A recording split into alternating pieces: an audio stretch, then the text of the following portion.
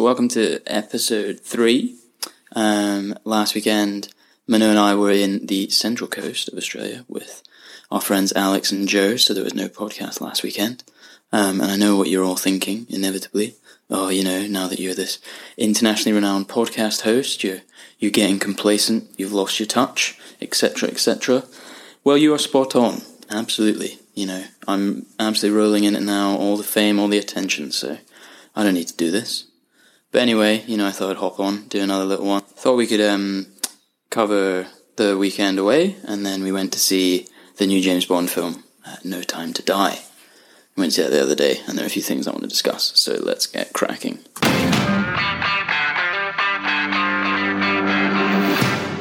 So as I mentioned, Manu and I took a wee trip with our American pals, Alex and Joe, and their pup, Chief, to the central coast of New South Wales last weekend.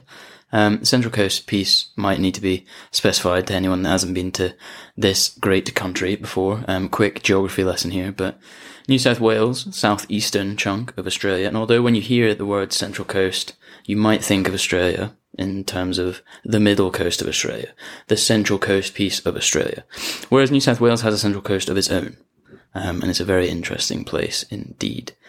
So highlights, I guess, from the trip, there's dog-friendly beaches, which are surprisingly rare in and around Sydney, so that's always nice to get to one, and just let Gus run around like the big bumbly idiot that he is. Chief, Alex and Joe's dog, is a German short-haired pointer, and I'm pretty sure he's about 6, maybe 7, but he tolerates Gus just about. A few little kind of please, piss off, leave me alone growls, but nothing serious.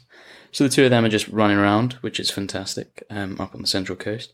Couple of, I don't want to say low lights because that sounds a bit negative, but less exciting bits, I suppose, of the trip. Anytime Manu and I go anywhere on a trip outside of Sydney or Melbourne, everything in that town or city seems to shut at like 5 p.m. So finding dinner is always an absolute mission. We went to Hobart in Easter, which is the capital of Tasmania, which is another geography nugget for you there. We went there for 3 days on Easter and everything was shut.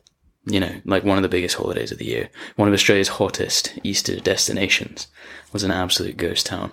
And it was kind of the same in the Central Coast. So Manu claimed to have found something on Facebook called Food Fest, which was advertised as like a collection of food trucks and kind of tasty treats and all this stuff. And we rocked up and there was literally one ice cream truck called Duff's and it was just shuttering up and, closing everything down. So back to the Airbnb we went. And that was kind of our weekend in Central Coast. Really nice Airbnb, hot tub, all that jazz. It was all good, but not a lot going on in terms of food, in terms of things to do. And that apparently is the Central Coast. So, not much to see here. So let's do some sport and some James Bond. I ran way too long on Sport Chat last week, so I'm going to speed through it this time. But it's going to be Scotland focused. So Scotland are trying to qualify for the not at all controversial Qatar World Cup next year. And they had a massive win against the international footballing powerhouse that is Moldova. Moldova, absolutely. Global football power, which means they now have the pleasure of making it to the playoffs for the World Cup, where they're going to be up against an actual team, like an Italy or a Spain or something crazy. So I'm not holding my breath that Scotland are going to get to the World Cup, but still riding high after a massive Euro 2021 competition in which we played 3 games and scored 1 goal. So the bar is fairly low. But don't worry, that's sport done, ticked off. Had to get that shout in there to Scotland. James Bond. No Time to Die. Oof. I was very, very excited about this one. It's been 6 years since Spectre, which I thought was very average. A very average Bond film. So I needed a James Bond refresh. I needed a new one to wash the nasty Spectre taste from my mouth. So I'm going to break this into a few different pieces, which I think are the key components of any Bond film. So the first will be the opening credits, I guess, the kind of creative piece as well as the song. And then the locations and the countries that the film actually takes place in, and then the characters themselves. So opening credits wise, always iconic, a lot of pressure to produce something memorable and kind of quirky and edgy, but not something that drags on for too long. And this one, I thought it was a solid song, solid performance by Billie Eilish, whose music I'm usually very hot and cold on, either because it's usually 3 minutes of whispering or 3 minutes of mumbling. But this was good, some really cool visuals as well that, as usual, make a lot more sense once you've actually seen the film. But, opening credits good, off to a good start. On the plot side of things, I don't want to talk too much about the plot. Especially for anyone who hasn't actually seen it, even though I'm sure this film was most likely released a couple of years ago and has just made it to Australia. So what I will say is this film's about 2 hours, 45 minutes long. That's pretty long. To me, that is long. Skyfall and Spectre were both about 2.5 hours on the nose, which is about my upper limit for films. Films don't need to be that long. The Revenant was 3 hours and nothing happened in it. Leonardo DiCaprio fought a bear and that was kind of it. It's 3 hours. I don't need that in my life. But anyway, how does No Time to Die? It starts really strong, I think. It muddles about a little bit in the middle, as anything that is that long is going to do. But then it finishes with a bang. So I think it kind of comes back in the end, which is good. Locations. So the locations where the film is set up, a bit of a weird one, but this is up there for me, this film, No Time to Die. In terms of Bond films and the countries that they take place in, I liked every one of them in this film. Every one of them. Even the weird, evil lair, disputed island thing where Remy Malek lives. Fantastic. So Italy, that's where it starts out, It's very classic Bond, Aston Martin advert type of vibes. White shirt, Tom Ford sunglasses, rampant rabbit kind of action going on. And when the fighting starts, it feels quite similar to the opening of Skyfall when they're ripping around Istanbul on motorbikes. So Italy, off to a good start, it's a good one.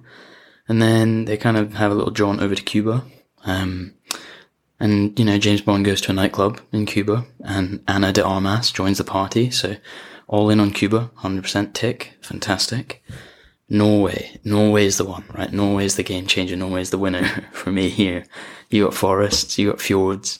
You have about a 15-minute spell where Toyota completely annihilates Land Rover as an automotive brand that really needs to be repurposed into a car advert, where Toyota is literally just demolishing Range Rovers and Land Rovers off the road without a scratch on it. So, just think about that. Toyota, that's a definite advert for you at some point. And then, with Norway comes a couple of cabin scenes. Not too surprising. You'd expect to find some cabins there. The sort of cabin you'd love to snag on Airbnb, but is either always fully booked or is extortionately priced. And then the final thing on Norway and the Norway shooting that I wanted to say is, this is the closest thing. I think I was thinking back on it. I reckon it's probably the closest thing we're going to get to a James Bond Star Wars crossover. And those of you who have seen the film will know what I mean there. But when Daniel Craig's kind of running around in a misty Norwegian forest, picking off Russian bad guys, he is effectively, an Ewok James Bond, which I thought was outstanding. I was all about it. And then the last location to call out is the aforementioned island layer that is on some Japanese Russian hybrid island. And I'm not on board with the purpose or the function of the island. Yeah, okay, it's an evil layer, whatever. But it's a good looking island. It would not look out of place off the Scottish coast. Nice and remote. Obviously something you look for if you're a villain. Remote is good. And it has an old submarine base, which is a lovely touch. Fantastic. So locations are good. Opening good. Locations good. We like it. Characters. Actual characters, right? Let's talk brass tacks, as it were. I want to talk about 5 in particular. Obviously, they're the usual kind of reliable performers. Your Qs, your Ms, your money pennies. All great. All part of the furniture. Turning good performances. They're reliable. You know what you're getting. Big fan. I want to talk about 5, kind of the main 5, as it were. So Daniel Craig. I reckon we all know who Daniel Craig plays, so I don't need to specify that. I think we should recognise that. I'm a bit biased here, as growing up for me, James Bond has either been Pierce Brosnan, or Daniel Craig. And, Pierce was fine. Pierce did some good things, GoldenEye. I can't complain too much about GoldenEye, but things definitely stepped up a bit when Daniel Craig came to town, for sure. And he's very, very good in this. he's got his weathered, kind of fatigued look, but not so much that you kind of think what he's doing when he's doing his crazy stunts, or he's riding motorcycles one-handed, or he's jumping off bridges. It's not unbelievable. It's pushing the boundaries, but it's not unbelievable. It looks like he could still do that. So he has that kind of athleticism going on still. And he's got his usual one-liners, the great timing, facial expressions, all this kind of stuff. But the big thing I think that's a bit different about this one compared to the other Bond films that I've seen is that the relationship that he has with the so-called Bond girl, Madeleine Swann, played by Léa Seydoux, feels genuinely, is very authentic, and it kind of pulls you in, which is not necessarily what James Bond is known for when it comes to his relationship. So I thought it was a nice kind of upgrade on the usual. I'm James Bond, I just kind of chase women, whoever they may be. So that was nice. So Daniel Craig, big tick against Daniel Craig. And that was big tick, I said there, for anyone who may have misheard that. Next character, Madeleine Swann, played by Léa Seydoux. So, Madeleine Swann's grown on me. I was not a fan when she popped up in Spectre, but then I was not really a fan of Spectre. But I thought she was okay, in Spectre. Didn't really think that someone like James Bond would be as smitten with her as he was. And as far as Bond girls go, not my fave. But she definitely ups her game. In No Time to Die. There's a lot more action. She's running around with a gun, a lot more involvement from her. I'm easily pleased, give her a gun, make her do some stuff. That's kind of what I need. But it makes me feel that it made me feel like a bit of a better fit for James Bond's kind of love interest, when she's running around helping him see off some of the Russian guys. So that bumped her up in my estimations, which no doubt she will be delighted about, I'm sure. So Léa Seydoux, scorecard for her, much improved. Clearly she heard what I had to say about Spectre, has gone away, she put in the work, and it shows. Well done, Léa. Fantastic. On the villain side of things, Rami Malek, who plays Safin. And Bond villains are a bit of a tricky breed to get right, I feel. I think you need someone who's obviously a bit, cunning, is a bit dark, a bit twisted. But also, I think you need someone who could hold their own. If James Bond was to suddenly turn around and do a bit of an Indiana Jones with the gun moment and kind of just say, right, I can't really be bothered with this nonsense. Let's just have a scrap. And so if you think about that, that's my criteria, my kind of educated criteria for Bond villains, as it were. I think Javier Bardem in Skyfall is probably the benchmark. And I think he's quite hard to beat. He was super creepy. He was devious, physically intimidating. He could pull out half his jaw, which is always a nice kind of party trick.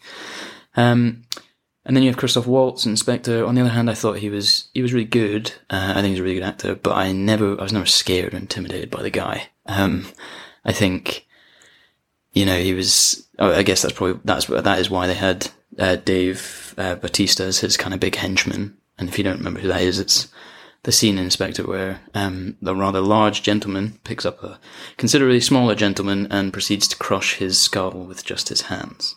So I think that's probably them over-indexing a little bit on the size and strength, whereas Christoph Waltz is more of the intellectual and kind of nerdy villain. But I guess they worked as a double act, but I'm more a fan of the Javier Bardem than the Christoph Waltz in that spectrum. So Rami Malek, I think, Rami Malek kind of sits between the two. So I think he's Christoph Waltz in terms of his approach, and again, I'm not going to say, I don't want to say anything about the plot, but in terms of his plan and his kind of his grand vision of what he wants to do, is a bit more Christoph Waltz, whereas he's got a little bit of the Javier Bardem in him. He's got the island layer, the interesting kind of facial scarring. He's got a bit of a weird accent. He's a little bit of a quirky one. But then, again, I have to say disclaimer here because I am biased. There was a time when we were living in London and I was walking down Brick Lane and I walked past Rami Malek on Brick Lane. So naturally, I feel like we're friends. So I'm going to defend him. But I genuinely thought he was a good villain. Nice and creepy. And the mask... There's the scene early on in the film when he's wearing it, when he pops up with the mask, and it made Minot jump out of her skin, but that's pretty easily done in films anyway. So don't know if that's saying much. Don't worry, we've only got a couple more to go that I want to talk about. But second to last one is Lashana Lynch, who plays Nomi. And so she has a great first scene in the film. Again, I don't want to say any more on that because this is spoiler free, but she comes into the film in a really cool way. And again, this is some horrible cliche that sounds like a film critic, but she's a real breath of fresh air, I think, for the franchise, because she's just the antithesis of what James Bond is. She comes in, she's, if you could have like a teacher's pet secret agent, she's really keen. She kind of wants to do everything. She wants to make sure that M's kind of happy and like sees how hard she's working, whereas James Bond obviously could give less of a crap about any of that. So I think they work really well together. At the start, I didn't know how keen I was on her, but then that's probably just me not being a fan of change. So, give it a chance. Gave her a chance. She grew on me. Lashana Lynch, good, very good, and excited to see more of her in the next few Bond films. Now we get to the one that I really want to talk about. The rest of this are just preamble. This is the real one. So Ana de Armas, right? Paloma, as she is known in the film, is an absolute crime. This film is 2 hours and 45 minutes long, in case I haven't already mentioned that. And she's only in it for about 10 minutes. 10 minutes of a 2 hour, 45 minute... unreal. She's so, engaging, she's energetic, she's likeable in her 10 minutes. And she absolutely destroys about 20 people in what I think is probably the best fight scene / shootout scene in the whole film. Not to mention she's a very attractive woman. And I'm not saying that merits additional screen time, but that certainly feels like the way Bond films usually operate. And when I saw trailers for this film, I 100% thought that she was the Bond girl. So I was very excited when she first showed up, and I was equally very disappointed when she just as quickly disappeared from my viewing experience.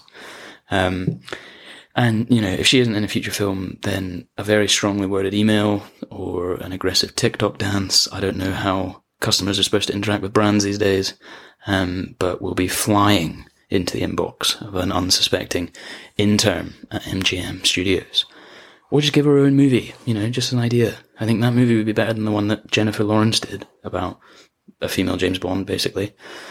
Anyway, I've been talking for far too long. So, Central Coast Weekend and James Bond. That's my episode 3 of Auto Talks. I'll see you next time.